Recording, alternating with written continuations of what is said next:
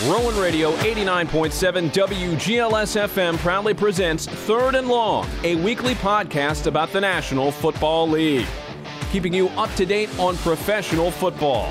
Now, here are your hosts, Aaron Hook and Nick Carlson. RowanRadio.com, Channel 2. This is the Third and Long Football Podcast here on a Tuesday, the second Tuesday of the month. Here in the month of November, we are already moving into the back half of the NFL season. Believe it or not, seems like the season is always fast-paced and it gets by us, Nick. But to already be in Week 10 is pretty wild. It just feels like year after year it picks up and goes by quicker. But we've got a lot of exciting stuff to get to today. Had a pretty surprising firing yesterday, and what came of the aftermath of that was even more interesting. So we'll get into that. And then we're going to give out our mid-season awards today. Again, as we move into Week 10 here, we're going to go over who we would vote for each award if the season were to end today. So we'll have that, and then obviously Overreaction Tuesday, as always.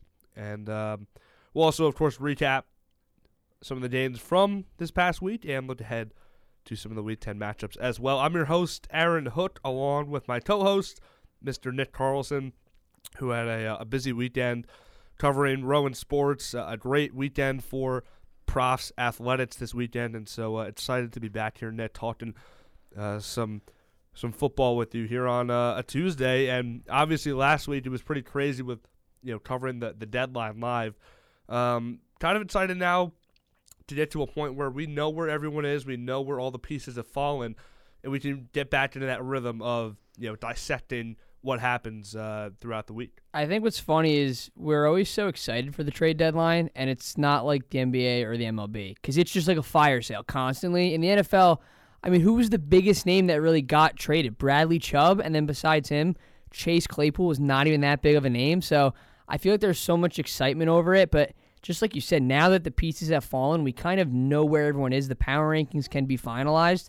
It's just going to come down to injuries and kind of how the rest of the season plays out. But we know who the top teams are, who the bottom teams are, and there's a lot of teams right now in that middle, especially in the NFC. I think, with the trade deadline, it's usually so dormant that people really got fired up over the trade deadline this year because you had, again, the bigger names get moved. Usually it's deals that are kind of for complementary pieces or middle round draft picks or late round draft picks. But this year we had guys going for first round picks, second round picks, big names across the board. We're getting flipped here. Intra-division trades as well to make things kind of spicy. Well, do you think there was a team that lost the NFL trade deadline? 100% the Packers. Okay, 100%. I was going to say the Panthers was one I think that came out and lost. I would agree with that. Because, I mean, they pass up on 2 firsts for Brian Burns, a first for DJ Moore. You could have had 3 first-round picks right there for 2 guys. Yeah, and, obviously they're going to be in a position or hoping that they're going to be in a position to go out and draft a quarterback because, we'll get into the Panthers a little bit. But the way P.J. Walker looked this week, it's kind of unfortunate to say, but he looked like the P.J. Walker that we kind of knew before. He had a nice couple of weeks where he was able to put together performances that kind of open your eyes a little bit. You take a look at this guy and you say, okay, he's still a relatively young guy, maybe there's something there. But this week I think we kind of all figured out that maybe it was a little bit of a fluke. Well, you know who he reminds me of, and we see this story every single year. You see all the broadcasters talk about it. This great story that's coming into the NFL is Taylor Heineke. Every single year. He has a couple good games, plays well, and then next thing you know, everybody's all like, oh my God, this guy's so good, look at this story. I mean, there's kind of a QB battle taking place in Washington right now because Carson Wentz hasn't proven all that much, and you have Taylor Heineke right behind him doing the same exact thing. So really anything can happen in Washington, but just like you were talking about, a real QB controversy, especially in Carolina, because you have Sam Darnold, Baker Mayfield, and P.J. Walker. Commanders visit the Eagles on Monday night, Nick, in Philadelphia at the Link in South Philly, just about 20 minutes down the road. I would love to obviously see Carson Wentz be the guy under center there, but I have a gut feeling it's going to be Taylor Heinicke. Yeah, it's going to be Taylor Heinicke, but like this is just another example. They're going to play the Commanders, and then they're going to go play the Colts with Jeff Saturday as their head coach. And then you're also going to play the Packers, who are struggling, the Bears. I mean, this is as cupcake as a schedule as you could get. So, I mean, I don't hate the Eagles by any means. Look, they have some nice wins over Minnesota, over Dallas. That's about it, though, because everything else was Cooper Rush, especially when you're dealing with Dallas. Right. I think the Giants is where it's going to get interesting. They'll get their second shot at Dallas, and, yeah, they've still got 2 to play against the Giants. And so that'll really, I think, kind of be a test to see how good both teams are. But you mentioned Jeff Saturday, and that's going to be a perfect segue here into the breaking news that came out yesterday, and that was that the Indianapolis Colts, Jim Irsay, the head of operations there as the majority owner, really kind of runs the show, similar to Jerry Jones down in Dallas. He has decided to part ways with head coach Frank Reich. He is out, fired, and the former Eagles offensive coordinator is now looking for a job, Nick, and obviously the firing was surprising because, what he's been able to do both, on the defensive side of things where, he had a guy under him like Matt Eberflus who's now in Chicago as the head man, but what the Colts were able to do putting together, these awesome defenses over the last few years, but also the inconsistent kind of quarterback play with, Andrew Luck retiring early, the shocker there, and you bounce from Phillip Rivers to Carson Wentz and then Matt Ryan this year. Frank Reich, did a great job of holding everything together, and the Colts, for the last few years here have kind of perennially, I think, interchangeably with the Titans, been the favorite out of the AFC South every year. And so it is a little bit of a surprising move, considering this is the real first year in a while that the Colts, just seem like they're not really able to compete. Yeah, it's questionable, especially because of their division. You look at a team like Jacksonville and Tennessee, I mean, they're a mess right now. Houston's a mess too, so the Colts can still win the division, and they're a team that struggled, especially at quarterback, but take out the quarterback. Let's say they have a good quarterback. They're a very good team. They have the wide receivers, they have the defense, they have the offensive line, and Frank Reich's done a good job of basically building quarterbacks that have only been there for 1 year. So their one bad year, they're ranked in 27th in offense right now. They've been a very good defensive team. I'm a little shocked that they get rid of him. And by no means has Indianapolis been good this year. They've been horrible. But, I mean, one bad year, I'm confused why you get rid of Frank Reich. Frank Reich with the Colts over 4.5 years, 41-35-1, his record there. That includes playoff games as well. And so, you looked at the Colts this year, Nick, and obviously a couple weeks ago at this point, they made another pretty significant change, sending Matt Ryan to the bench seemingly indefinitely, and going with the kid out of Texas, who they drafted a couple of years ago, Sam Ellender. And, they're turning to him in the wake of all this, Nick, in the wake of this kind of like disaster, of a season for the Colts. And it's like, sure, you're going to bring in Jeff Saturday and see what he's like and kind of see what his philosophy is like. And, obviously the crazy thing that has come out of all of this, Nick, is that he has never coached at the college or professional level. He's been coaching high school. And so, this is unprecedented. This is the first time, I think, probably ever in the history of the league that a guy with no level of experience at either the college ranks or professionally has just gotten a job that quick. I mean, even at all. I think that Jeff Saturday is going to kind of decide how coaching is going to, at least coaching decisions are going to go down for the next 30 years. Because if he has a fantastic tenure as a coach, I mean, I wouldn't be surprised to see Tom Brady as a coach straight out of retirement, like straight out of when he decides to retire. I think that as a decision to kind of go with him, I mean, he has no coaching experience, no college, no professional. High school is a completely different game than NFL. It moves a lot faster. There's a lot more moving pieces. I think Jeff Saturday is more of just kind of like a motivation guy rather than calling the plays and doing everything, because he only has, 5 days to prepare for the Raiders, who are not a good team. But at the same time, any NFL team is a very good team. It's like what Urban Meyer says. It's like playing Alabama every single week. So you're going to play good teams. I think it's so head-scratching. The NFL world's confused, too. I mean, I have no idea why they really did this, especially because I don't know if they're going to rebuild or retool or what. Jeff Saturday, a Colts Hall of Famer, played for the Colts from 1999 up until 2011, two-time All-Pro, three-time, He's five-time. Five-time Pro Bowler, sorry, and also won that title with Peyton Manning, obviously, in 2007, I believe, right? 2006. 2007 against the Bears. Gotcha. Okay, so. And then the Giants were the year And then after. they lost to the Saints. Right. And then I think that was his final year. Right. So, incredible career. Jeff Saturday, one of the better centers of probably the last 20 or 25 years. So, phenomenal player. And, now he gets a chance. Look, he coached 3 years at the high school ranks, Hebron Christian.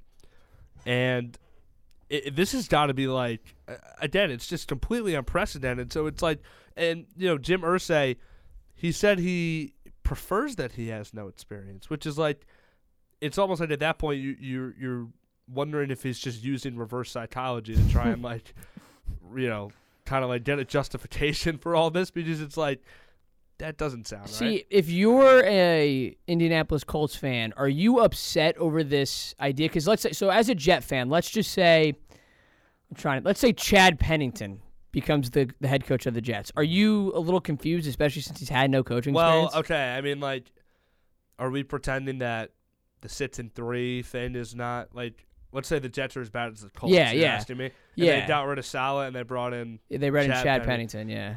It would be confusing. Yeah. I mean, obviously, but I think the question that kind of comes out of all this is like, can he be a legitimate guy to move them forward, or is he just a guy who maybe can, I don't know, maybe not. What's the word I'm looking for?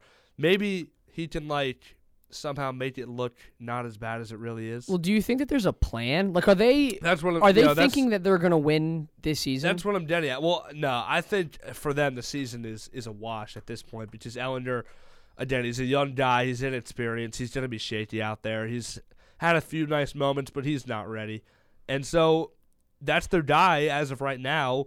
Unless they want to turn back to Matt Ryan, which I don't think they want to do.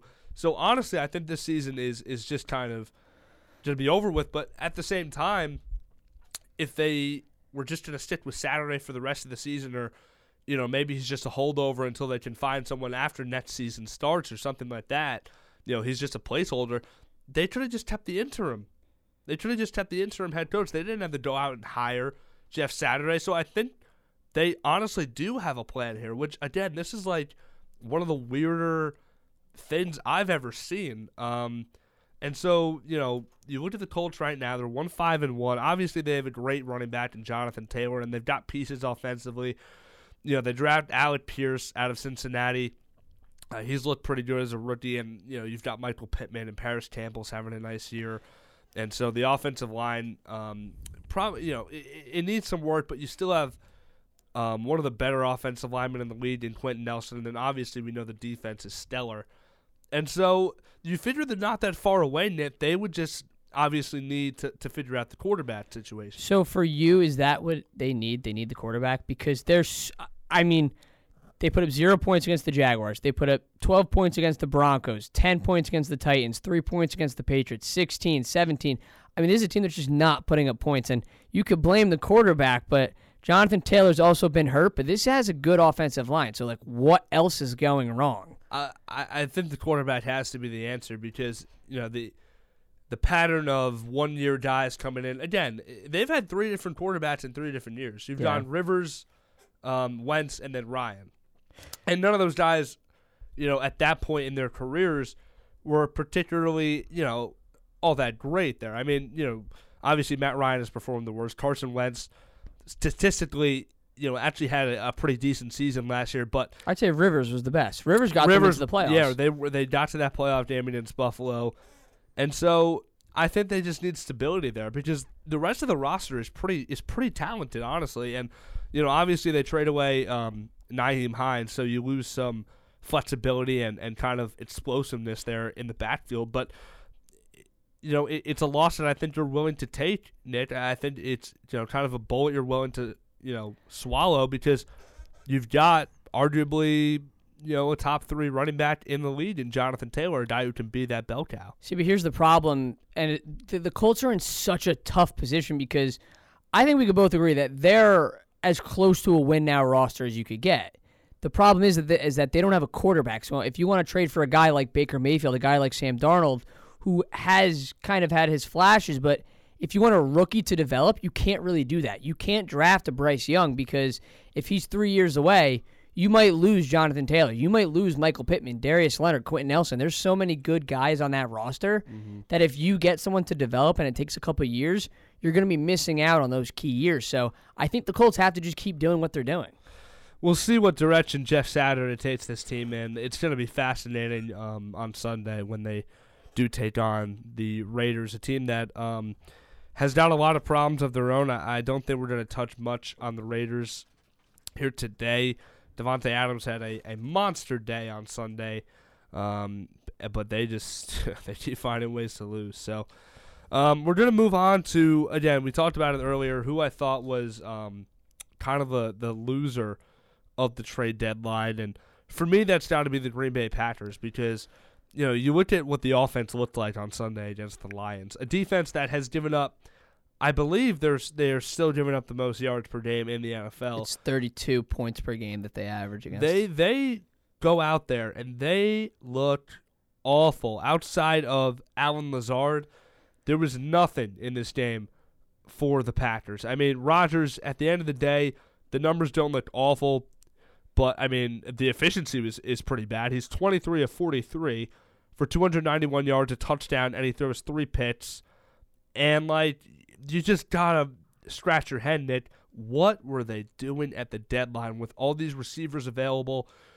We hear reports that they offered this for X receiver. They offered this for guy Z. At what point do we have to kind of acknowledge, maybe they just should have offered more. Maybe they should have realized what position they're in, right? They're a football team that has a quarterback that has no connection with any of these young receivers. He likes Lazard. That's about it. And it's a football team that right now is not in a position to compete for the division when you have an aging quarterback making a ton of money. And, by the way, has flirted with either requesting a trade or just straight up retiring to not play for your team, right? It's at what point are they just going to say, you know what, maybe there's a reason why we got turned down for basically every other receiver, and we see Chase Claypool get traded to our division rival, the Chicago Bears. It seems like this is personal for you with the Packers. Well, it's not, but it is really frustrating. And I feel for Packers fans. I've just been kind of watching a bunch of stuff, and there's this one guy on YouTube whose kind of stuff I follow. He does a lot of NFL stuff, and he's a Packers guy, and he has been ripping into them. So I think I'm just kind of riding off his coattails a little bit and just kind of bringing to light how dysfunctional the Packers are right now. And it's just kind of, again, for us, Nick, especially as, we've grown up and watched the NFL, we've only known the Packers as, kind of the superpower in the NFC, perennial contenders with obviously Aaron Rodgers, one of the best quarterbacks to ever do it. But this year, they just look like a complete mess. And they do, and there's so much to blame here. I think you could put blame on Aaron Rodgers, definitely, just because I don't think he's trying to build the relationships. I think that he has his set guys, and he already sees that this team's not doing well. They're 3-6, but you are in the NFC, so a weaker conference, you can get in at 9-8 or 9-9. You can get in at that close ranking. There's going to be a division winner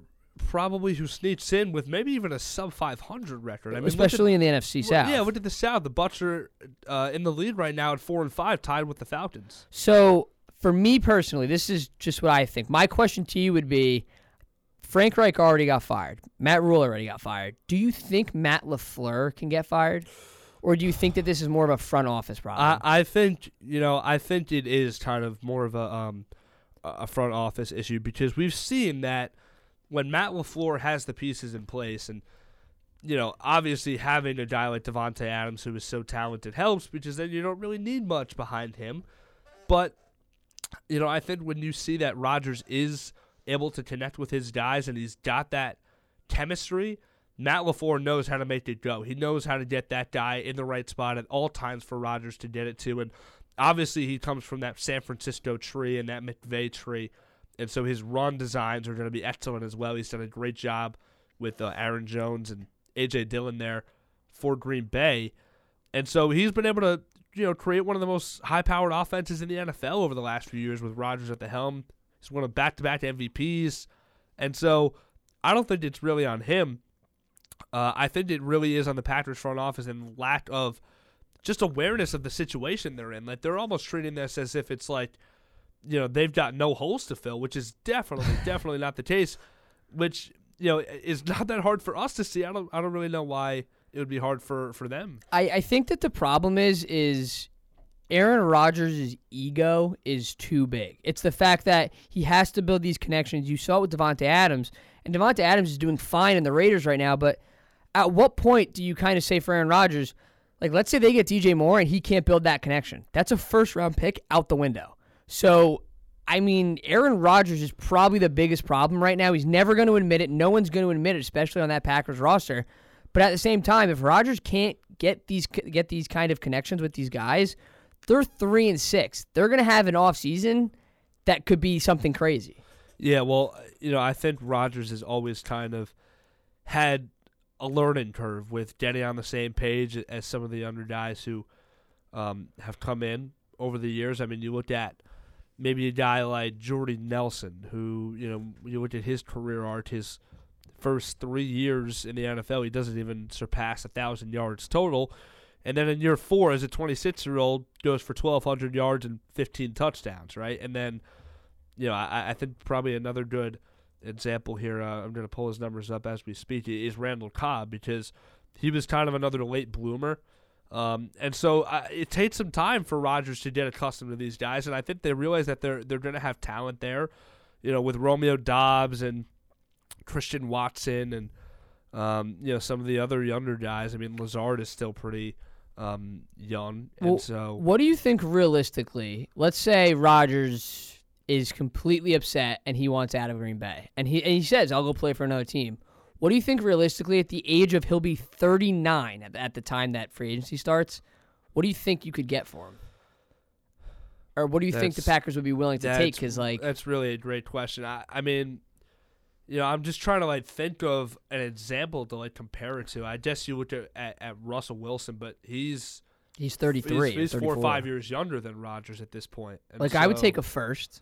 That's about it. Yeah, maybe if I was the Colts. I think just because of the pedigree of Rodgers, a first is probably going to be the baseline.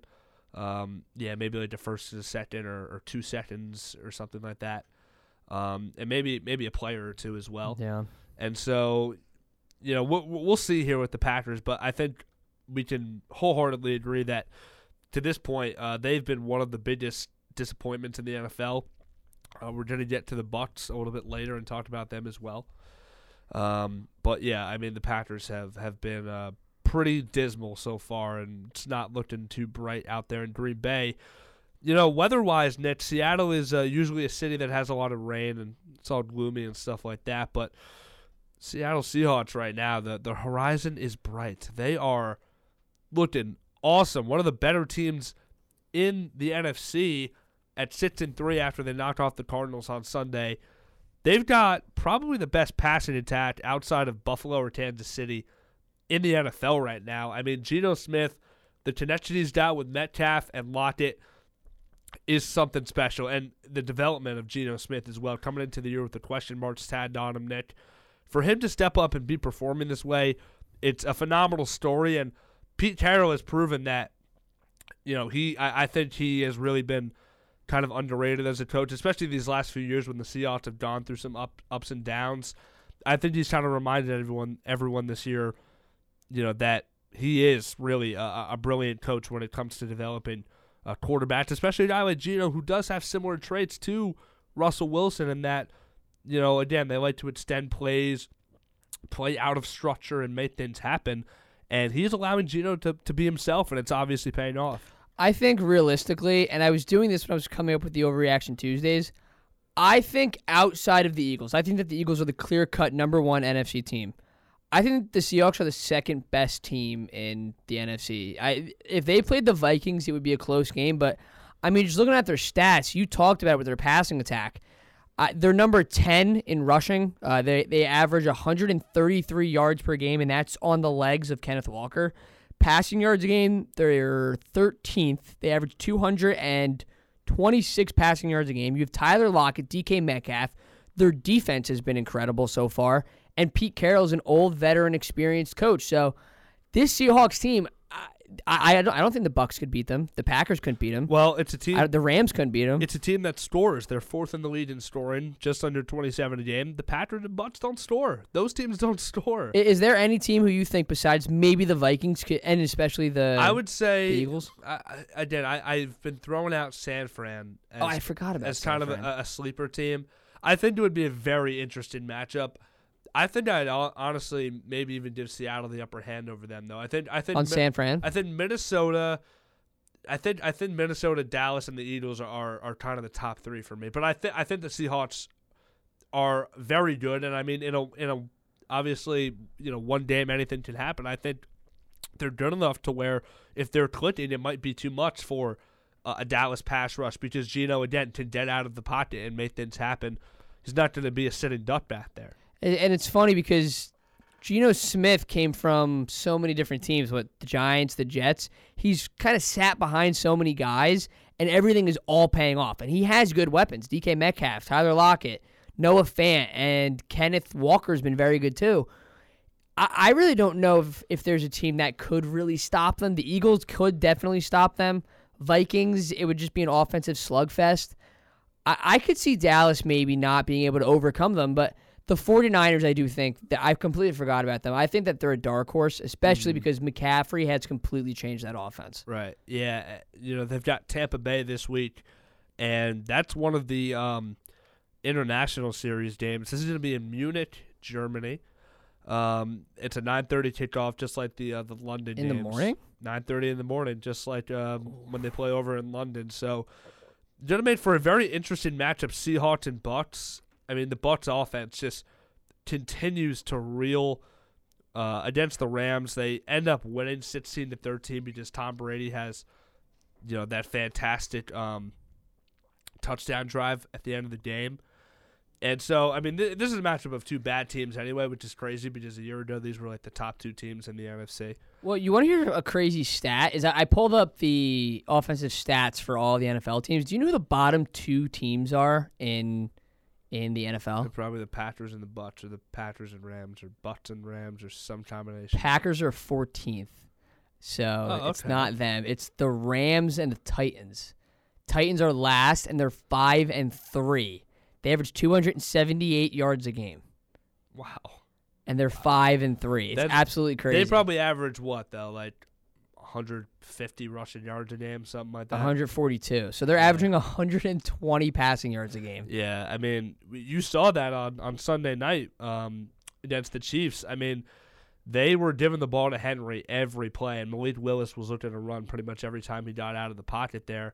They ended up making it a pretty close game. Malik Willis actually played very well, but Patrick Mahomes is just too tough to beat when the game is on the line. He came up clutch with that rushing touchdown to tie it up, and then they end up getting the 2-point conversion after a couple of failed tries, and third time's a charm. It worked for them. Did he run it in? I'm not even sure. Malik Willis? No, I'm talking about Mahomes with the 2-point conversion. I don't even remember how they got it. Honestly, I know that there was a penalty to force it to get closer. So right. I think he ran for like a 30-yard touchdown. I remember. Yeah, he ran for the touchdown. As he was coming towards the near side, he kind of stretched the ball out across the plate. But anyway, again with both the Bucs and the Packers, it's just been so weird. And the Rams, too. I mean, they just put up 13 points yesterday. Stafford looks like a complete shell of himself. And so really kind of a theme is teams that were off either the hot starts last year. You look at Arizona, they lose again to the Seahawks. And teams that we don't expect to come out and, at this point in the year, either leading their division or competing in the division, i.e. the Giants and Jets. It's been kind of a head scratcher of an NFL season, but it's kept it kind of exciting. And I think another guy who right now is on the rise, Justin Fields, has been phenomenal the last 3 weeks for the Bears. 178 yards on the ground. I mean, just incredible. He looked like Lamar Jackson out there. I mean, really, he's bigger and stronger than Lamar. So it's like, how do you tackle that guy in the open field? He looked like something maybe we've never even seen before, Justin Fields, the combination of all that. Here's my problem with these running quarterbacks, especially when you're dealing with a guy like Lamar. Lamar, the furthest that he's made it is the divisional championship, and he wants to get paid $300 million or whatever. Lamar's proven he can't. Did you watch the game yesterday? No. The Saints game? I mean, I don't know if he could throw a spiral, Lamar Jackson. I watched at least 30 passes from him. I don't think he could throw one. I didn't catch any of the game yesterday, unfortunately, but if it was that bad, I mean, you know, I think they've had a little bit of a tougher time scoring as well, but you know, he's not Mark Andrews, but then outside of that, I don't think they really throw to anybody else besides maybe Rashad Bateman. I think that no one wants to go to the team. That's why. They've tried to get guys in free agency. Yeah, they trade away Hollywood Brown over the offseason. So it's like, I don't know who you got, especially for the weapons. Justin Fields, yeah, you have Claypool and Darnell Mooney, but Justin Fields was 17 of 28 for 120 yards. Yeah, through the first 3 or 4 weeks of the year, he had I think the lowest number of passing attempts in X amount of year, the last decade or something like that. They don't throw the ball that often, but again, when he can do that on the ground, I mean, it's just absolutely incredible what he did on Sunday to the Dolphins. I mean, he went for 178 yards. He throws 3 touchdowns, and then on 15 carries, 178 yards and a touchdown. I mean, it's just incredible. It's tough because and he's got his average pass was 4.5 yards. It's his 4th week this year, over 80 yards rushing. He's down for a touchdown in 3 consecutive weeks, and so you know through the air he's looked a little bit better as well. He had that nice touchdown throw to Mooney in the back corner of the end zone, and so you just hope, Nick, that if this becomes a real thing, where you know, he kind of turns into a Lamar guy where it's run first. You hope that, obviously, they can continue to develop his game as a passer because at Ohio State, obviously, you know, he's got great talent around him and all that and, you know, phenomenal coaching as well. But we saw that combination in college. I mean, he had the rocket arm to go along with the athleticism, and you just hope that the Bears can unlock that because when you see a guy from the quarterback spot, run for almost 200 yards, and just look as electric as he does in the open field, you hope that they can tap into everything there and, you know, kind of make him a complete player. He does, but you have running back. I think Khalil Herbert's a fantastic running back. He's shown that. David Montgomery's not bad as well. They got to fix the offensive line. That's step number 1. That's why Fields runs as much as he does, just because he's constantly under pressure. But you need another receiver. Claypool's all right. Mooney's all right. Kmet is all right. So you have 3 guys who are all right. I wouldn't say N'Keal Harry and St. Brown or anything special, along with Dante Pettis. You need more weapons for him. Fields could be good, but, I mean, Aaron, there's 5 quarterbacks, I guess 6 that went out of that draft. You had Davis Mills, Zach Wilson, Trevor Lawrence, Mac Jones, Trey Lance, Justin Fields. I mean, is Justin Fields the best guy to come out of that right now? I think it's between him and Lawrence, I guess. You don't think Mac? I don't think Matt's all that. I think Lawrence. He went to the playoffs, though. I think Lawrence. Well, okay, yeah, he did. He played well as a rookie, sure, but I would give Lawrence the edge over him. And honestly, with what Fields has shown this year, I think right now, I think I'd rather have Fields. Honestly, I just think that the passing stats and aren't enough. It's not Pat's bias, I promise. Yeah, I was Mac Jones, great quarterback at Alabama. Thought it was a nice pitch for the Patriots. Played well last year against the Jets as well. He played very, very well. So, I've got nothing but I can't do anything but respect him. But this year, I don't think he's played up to snuff. I think the only thing that holds me back is that it was all against very good defenses, against the Patriots, against the Dolphins. So good defenses, and Fields was able to do this. I mean, I don't like Fields. I feel like he's got to become a better passer. I mean, if you're throwing the ball for 4.5 yards every time that you throw the ball, I feel like whether it's the scheme or not, I mean, you're going to run into very good teams who are going to know how to beat you. Like they've beaten Lamar. He can't get past the divisional round. So I would be nervous if I was a Fields fan, but at the same time, I mean, yeah, he's played well, but that's about it. One more game to talk about from this past weekend. The New York Jets upset the Buffalo Bills as 11-point underdog at home, Nick. The disrespect was crazy, and the Jets shut the haters up. They knocked off the Bills. They are now a half game out of first place. Both them and Miami are now 6-3. The Bills still have the AFC's East top spot, at 6-2.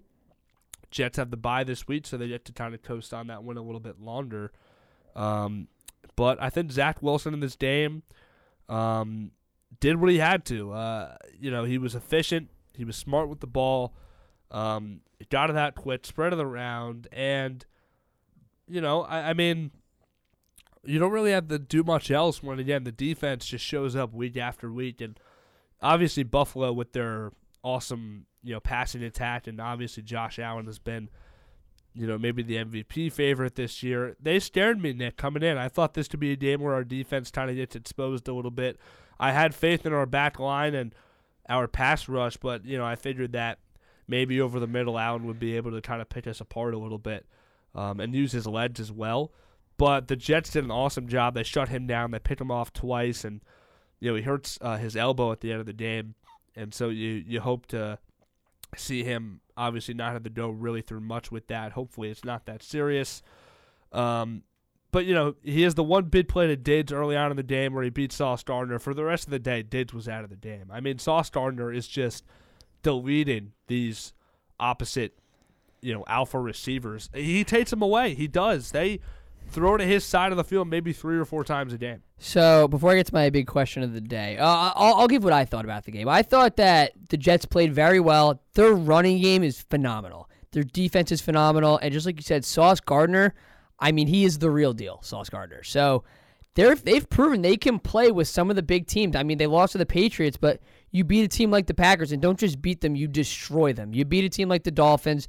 You beat a team like the Broncos. You beat the Browns. I mean, and then you beat the Bills.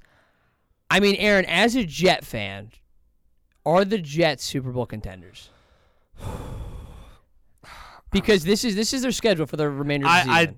Because you got to play the Bills again, you got to play the Seahawks, you got to play the Vikings, and you got to play the Dolphins. I cannot believe this is a real question right now. I actually can't wrap my head around that. That I'm actually answering if the Jets are Super Bowl contenders. Because they're 6-3 and they're one game out of the division. I think at this point, I would say yes. You think Wilson's holding them back? I think Wilson holds them back from really reaching that ceiling. If Zach Wilson was even what Trevor Lawrence is at this point, I think it would kind of even be a definite yes, because at least that Lawrence can give you that high-end quarterback play at some points. Lawrence, again, he's had his up and downs this year, but he has looked a lot better. He's looked like the guy who is going to be able to develop into what Jacksonville thought he was going to be. Looks like a good NFL quarterback this year. If the Jets had a good quarterback, and maybe even if you want to say they had a league average quarterback, which Zach Wilson was yesterday, he was fine, he did his job. If Zach Wilson maybe played a little bit better than that every week, Nick, I think the Jets would certainly be Super Bowl contenders. But with the way this defense plays and the swagger they play with, I don't see anyone who they can't match up against and slow down here in the AFC. And then obviously you've got to hope that Zach Wilson can deliver a performance like that. But if all that comes together, I think they're good enough. I do. So the teams right now, 7 versus 2, 3v5. So if the playoffs started next weekend, they would play the Titans. And that's a tough run defense. That's a tough run game. I think they could beat the Titans, but at the same time, could we be looking at like a Browns scenario where you make the playoffs, you go to like the divisional round, and Wilson is clearly holding you back? I mean, do you go out and trade for some quarterback? Because Wilson can only take you so far, and he hasn't developed. But like, if you could get Rodgers on this team, I think Wilson's their guy. Unfortunately, No, I say that because I'm not saying he can't develop. It's just kind of like the unfortunate reality that the defense is so good this quick, and it's become like a real thing where they're like the defense is carrying them to winning some of these games like legitimately, but they can't really move off of Zach Wilson because they believe in him. They think he's the guy, and they're going to give him at least that next year, that third year, to prove himself because they did the same thing with Sam Darnold, and they obviously go out and invest a lot of draft capital and money into building this roster around Zach Wilson, which they didn't do, by the way, for Sam Darnold under the old regime. So they obviously have even more faith with this general manager and this coach about Zach Wilson. So they're not going to move off of him. But that's why I say unfortunately, because it is the sad reality that they are a good quarterback away from being a true Super Bowl contender. I say yes to them being it right now because I think the defense is that good. I just do. I think. So then here's my question. They can match up with almost anybody. That's what I was going to ask. So we're going to play a little mini game here. Okay. So the Jets right now, let's say that the teams are fully healthy. This is playoffs prime time, 8:00. Do the Jets beat the Chiefs? No, I don't think so. I think if it's on the road, I don't know. I think it's. I think if it's on, the Chiefs' defense is pretty solid too. So I think if it's on the road, I think that there's no chance. I think if it's in MetLife, I think that there's a better chance there. But I think the Chiefs have looked very good. Yeah, Wilson for some odd reason actually plays pretty decent on the road. Arrowhead's a different animal. Yeah, no, that's what I mean. I mean, Patrick Mahomes at home, I don't know if you're beating that, no matter who you are. Unless you're like Buffalo or another superpower. And so, all right, we'll see where the Jets can go at 6-3 at this point. I think any Jet fan would obviously have signed up for that if you told them that before the year in the blink of an eye, as would have I. So, half game out of first right now as we enter Week 10. They've got the bye this week. All right, we're going to move into our mid-season awards here. We've got about 20 minutes left here in the show, so I think we're going to kind of try and split this down the middle. We'll do 10 minutes here of our mid-season awards, give them out, quick explanation for who we've got, and then we'll move into Overreaction Thursday, or Overreaction Tuesday, sorry. For the final 10 minutes or so of the show, we'll kind of give you our hot takes. But, okay, Nick, let's start here. Let's go defensive player of the year. Who do you have right now? If the season ended today, who is your defensive player of the year? So I think that there's only one actual option for this one. If you want to talk about defensive guys who have made a big impact, I think Pat Surtain could be up there along with Nick Bosa. They've been good too, but I think Micah Parsons has this pretty much locked down. Yeah, I would agree.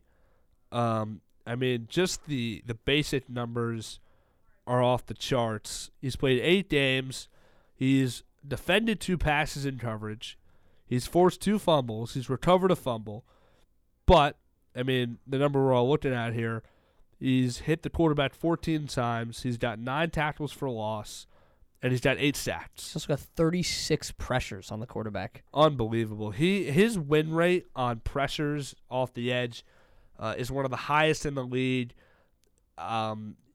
I think, with TJ Watt going down especially, I think for my money, he is the most talented and most productive and most efficient pass rusher in the NFL. And usually it is kind of a pass rusher, award. I think it kind of used to be more like a linebacker award, and we've seen defensive backs go out and win it in the past.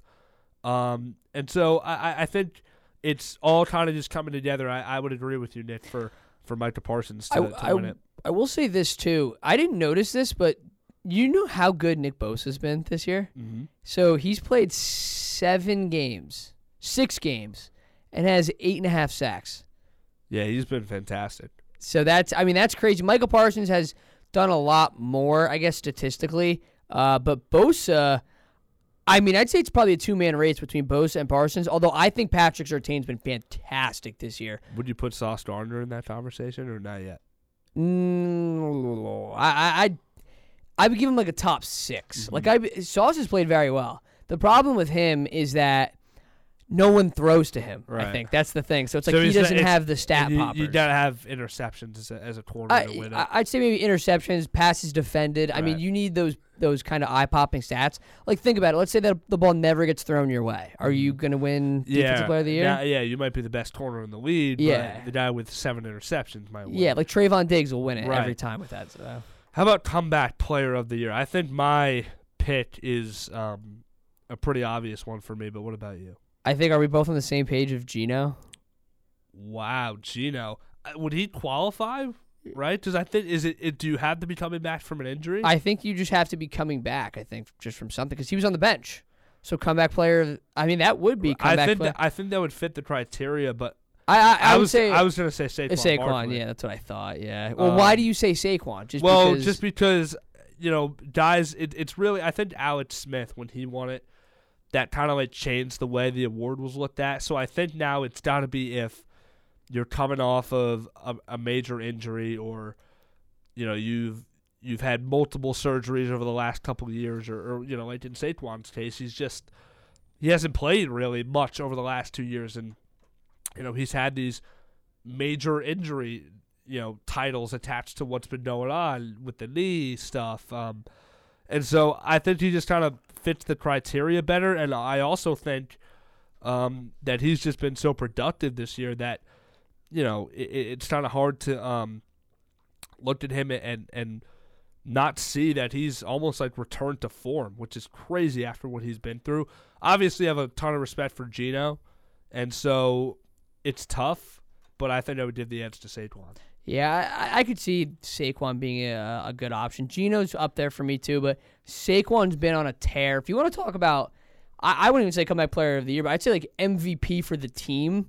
I think Saquon's up there. Daniel Jones has done great, but at the same time, I mean, what Saquon's been able to do, comeback player of the year, it's definitely a two-man race. I couldn't even think of another. So, all right, how about rookies of the year? Offensive rookie of the year. Who do you have?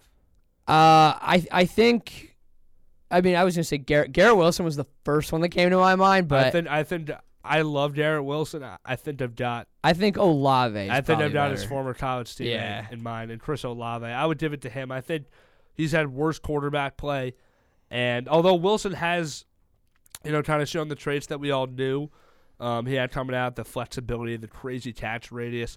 I think Olave has just been like that explosive deep threat that, I mean, has just been phenomenal. So I think he's played a little bit better than Garrett Wilson, and Wilson's been injured as well throughout the year, and Olave has been banged up also, but I think I would give him a slight edge. Again, he has dealt with Andy Dalton and Taysom Hill as his quarterbacks. I do think that if Dameon Pierce started the season, he would be that's a good one.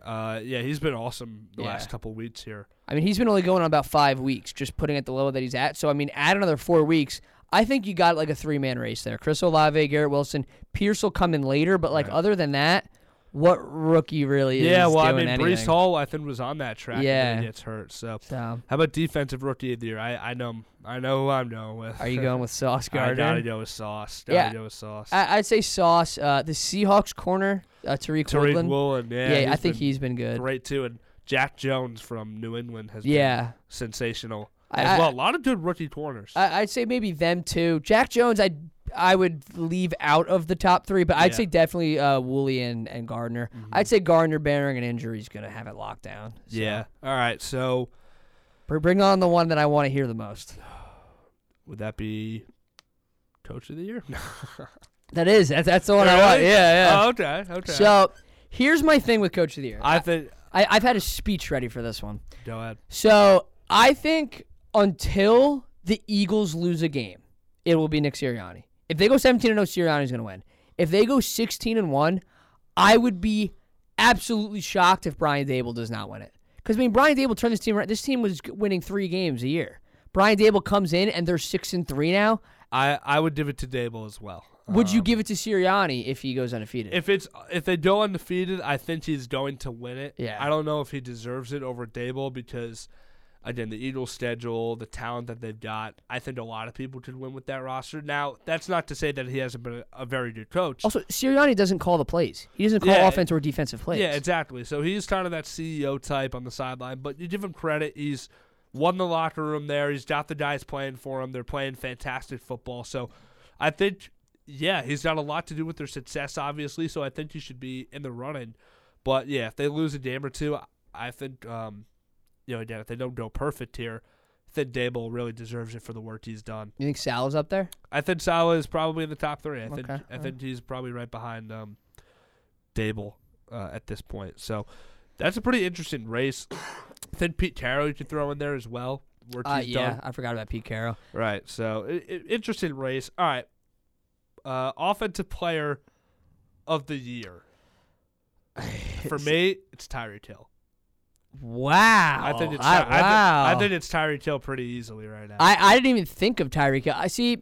For me, there's so many. Can you put a quarterback in there, or is that not allowed? Well, the thing is usually the MVP is the quarterback award, and the Opoi is kind of like a receiver, a running back. Jonathan Taylor won it last year. I would put, for me, Tyreek Hill is a respectable one. I think Chubb is up there. Chubb? Okay. I can respect that. I think Diggs could kind of find his way in there, too. Jefferson, maybe? He could, although he had 3 bad weeks. That was the problem with him. The Eagles shut him down. Right. But I think it could be any one of those guys. That's going to be the tightest race that there is. I think I would go Hill just because, the numbers he's going to put up this year. He's already down 1,100 yards, so it's every time I look at a game, it's 10 receptions, 150 yards. Every week, him and Waddle are just putting up crazy numbers. So I would you give think it Travis Hill. Kelce could be up there? He had 4 touchdowns in one game. Yeah, I think maybe. I guess Joe Mixon had 5, so throw him in there. No, I'm kidding. All right, and the big one, the MVP. Who's your MVP at this point? I think there's only really one answer, just because of when you talk about consistency, it's Jalen Hurts is on the cusp of being one. But I feel you got to give it to Mahomes just because it's how he's played. I would have given it to Allen, but Allen's had a bad last 2 weeks. Yeah, I'm in total lockstep with you. I'm going Mahomes. I think he's been the most consistent. The Chiefs have been the best team so far. Hurts is right there. If Hurts has a monster week of 100 yards, 400 passing, I'll be all right, maybe I'll give it to Hurts. But and it's I think Mahomes if they go 17-0, that helps his chances a bunch, just because it's the perfect season. I agree. It's you kind of get everything right there. Right. But I'd give it to Mahomes right now. Still, there's 8 weeks left to go. Same deal with the Panthers when Cam Newton won it. Now he was obviously deserving of it. But I think that certainly helped his case. If the Panthers go 12-4, I don't know if Cam Newton wins the MVP that year. So I looked up on ESPN right now, and it's the Bill Barnwell's midseason NFL awards predictions, and he ranked everything. He has 1A Patrick Mahomes, 1B Jalen Hurts. Oh, Jalen Hurts? Yeah. Wow, okay. So. All right, and that'll be a tight race too, especially if the Eagles keep winning like we've talked about. All right, we have a bit under 10 minutes here left. We've got about 7-8 minutes left to go, so we're going to do some Overreaction Tuesdays, just a couple of them this week. A couple of these topics we've already touched on, but I'm going to circle back here.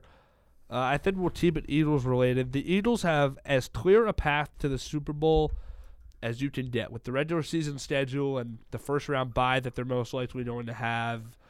And, they've already proven that they can beat Minnesota and Dallas.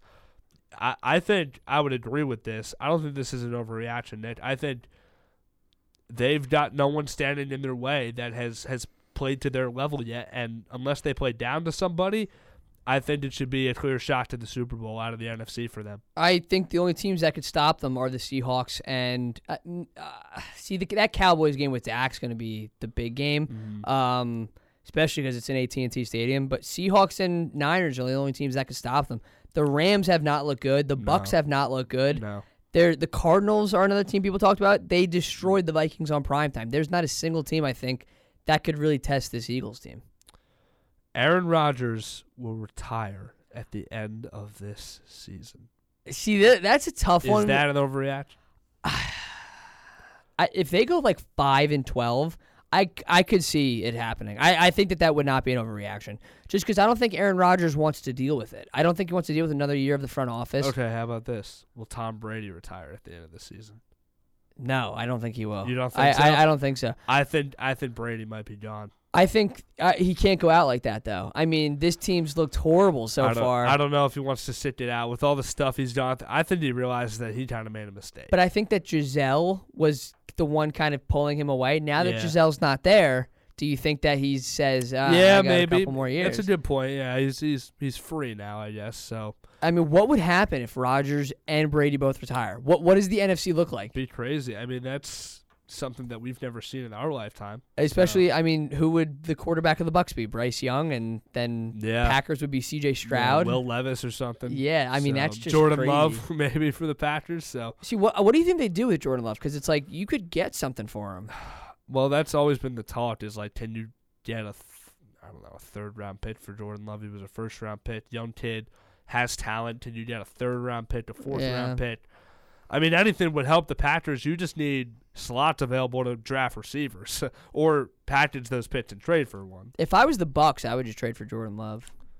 Yeah? Yeah. They've got Kyle Trask waiting in the wings, but I don't think he's that good. Yeah, no, I don't think so either. But you got Jordan Love sitting behind Rodgers. I mean, he's played a couple games. Kyle Trask is Kyle Trask. All right. If the last 3 weeks have shown us anything, Justin Fields can develop into being a top 10 quarterback in the NFL at some point. Overreaction? Top 10's a little crazy because, like, list top 10. Josh Allen, Mahomes, Jalen Hurts, Lamar, Dak Prescott. Rodgers still. Rodgers. Do you think that Justin Fields is better than any of those guys? Well, you're going to lose Brady and Rodgers at some point. I mean, I guess that's true, yeah. I think he could get to a point where, again, if this really starts to take off with the running stuff, I think if the Bears play their cards right, they can get him to a level where he's like a Lamar and he's a guy who is competing to win MVPs. And I get that it's only been 3 weeks, but you see the potential the flashes, there. Yeah. Just the way he moves in the open field, you see that. If he can unlock it, there's something special. I love how we talk about comparing him to Lamar, but we just don't compare him to Jalen Hurts, who does the exact same thing. Yeah, or I guess Cam Newton would be even a better comp because of the size. Cam was like, 6'5" or something? Justin 240? Fields is what, maybe 6'2", 6'3", Yeah, 6'3", he's like 220. But, I mean, talk about physical. I mean, Cam was that guy. But Justin Fields, he could be that guy, but he's got to get the passing down. The rushing is already there, but if he could become a better passer, then we could be talking about a different ballgame. Well, I think that's all the overreactions we've got, really. I mean, could we say that? Do we think? I have one more if you want to throw in. I was going to say, do we think the Bucs are done? Are they done this year? How about this? Here's an even better one. Are the Rams toast? I do think that the Rams are toast, yeah. Just because that defense has not looked that good. Mm-hmm. Stafford has clearly regressed. Kupp's still great, but, I mean, Sean McVay, I don't know if it's the play calling or if it's Stafford not being able to do much, but that whole team just looks lost. They don't even have a run game. Cam Akers doesn't want to play for them anymore. I think the Bucs are actually going to be okay because the division is so bad. They might end up winning that division and making the playoffs. So, I think the Rams are kind of unfortunate in that sense that their division is actually good and they're having a down year. Well, my overreaction Tuesday was going to be, are the Colts the worst team in the league? No. Who do you think's worse than them? Houston. You think Houston? Houston's they're competitive in games now. Okay, they played well against the Eagles. Yeah, I was going to say. I think they're worse than the Colts. Really? Wow. I think on paper they're worse, but I think that they fight a little harder. Yeah. Maybe Carolina. I don't know. They almost beat Atlanta the other day. Falcons aren't that good. Oh, okay. Well, yeah. Falcons aren't that good. Yeah, but I mean, yeah. There's a couple teams I could think of that are worse, but yeah, that's all I've got for Overreaction Tuesday. All right, I think that's where we're gonna wrap it up. This has been the Third and Long Football Podcast here on RowanRadio.com. Channel 2 will be coming out with new episodes every Tuesday, so be sure to check the Podbean and Spotify, wherever you get your podcasts. We are going to be on there. I've been your host, Aaron Hook, along with my fantastic co-host, Mr. Nick Carlson, across the desk from me. This has been Third and Long. Have a great rest of your day, everybody. You have been listening to Third and Long with your hosts Aaron Hook and Nick Carlson. Make sure to tune in weekly for new episodes. You can find Third and Long in every Rowan Radio Sports podcast by searching Rowan Radio On Demand Sports wherever you find your podcasts.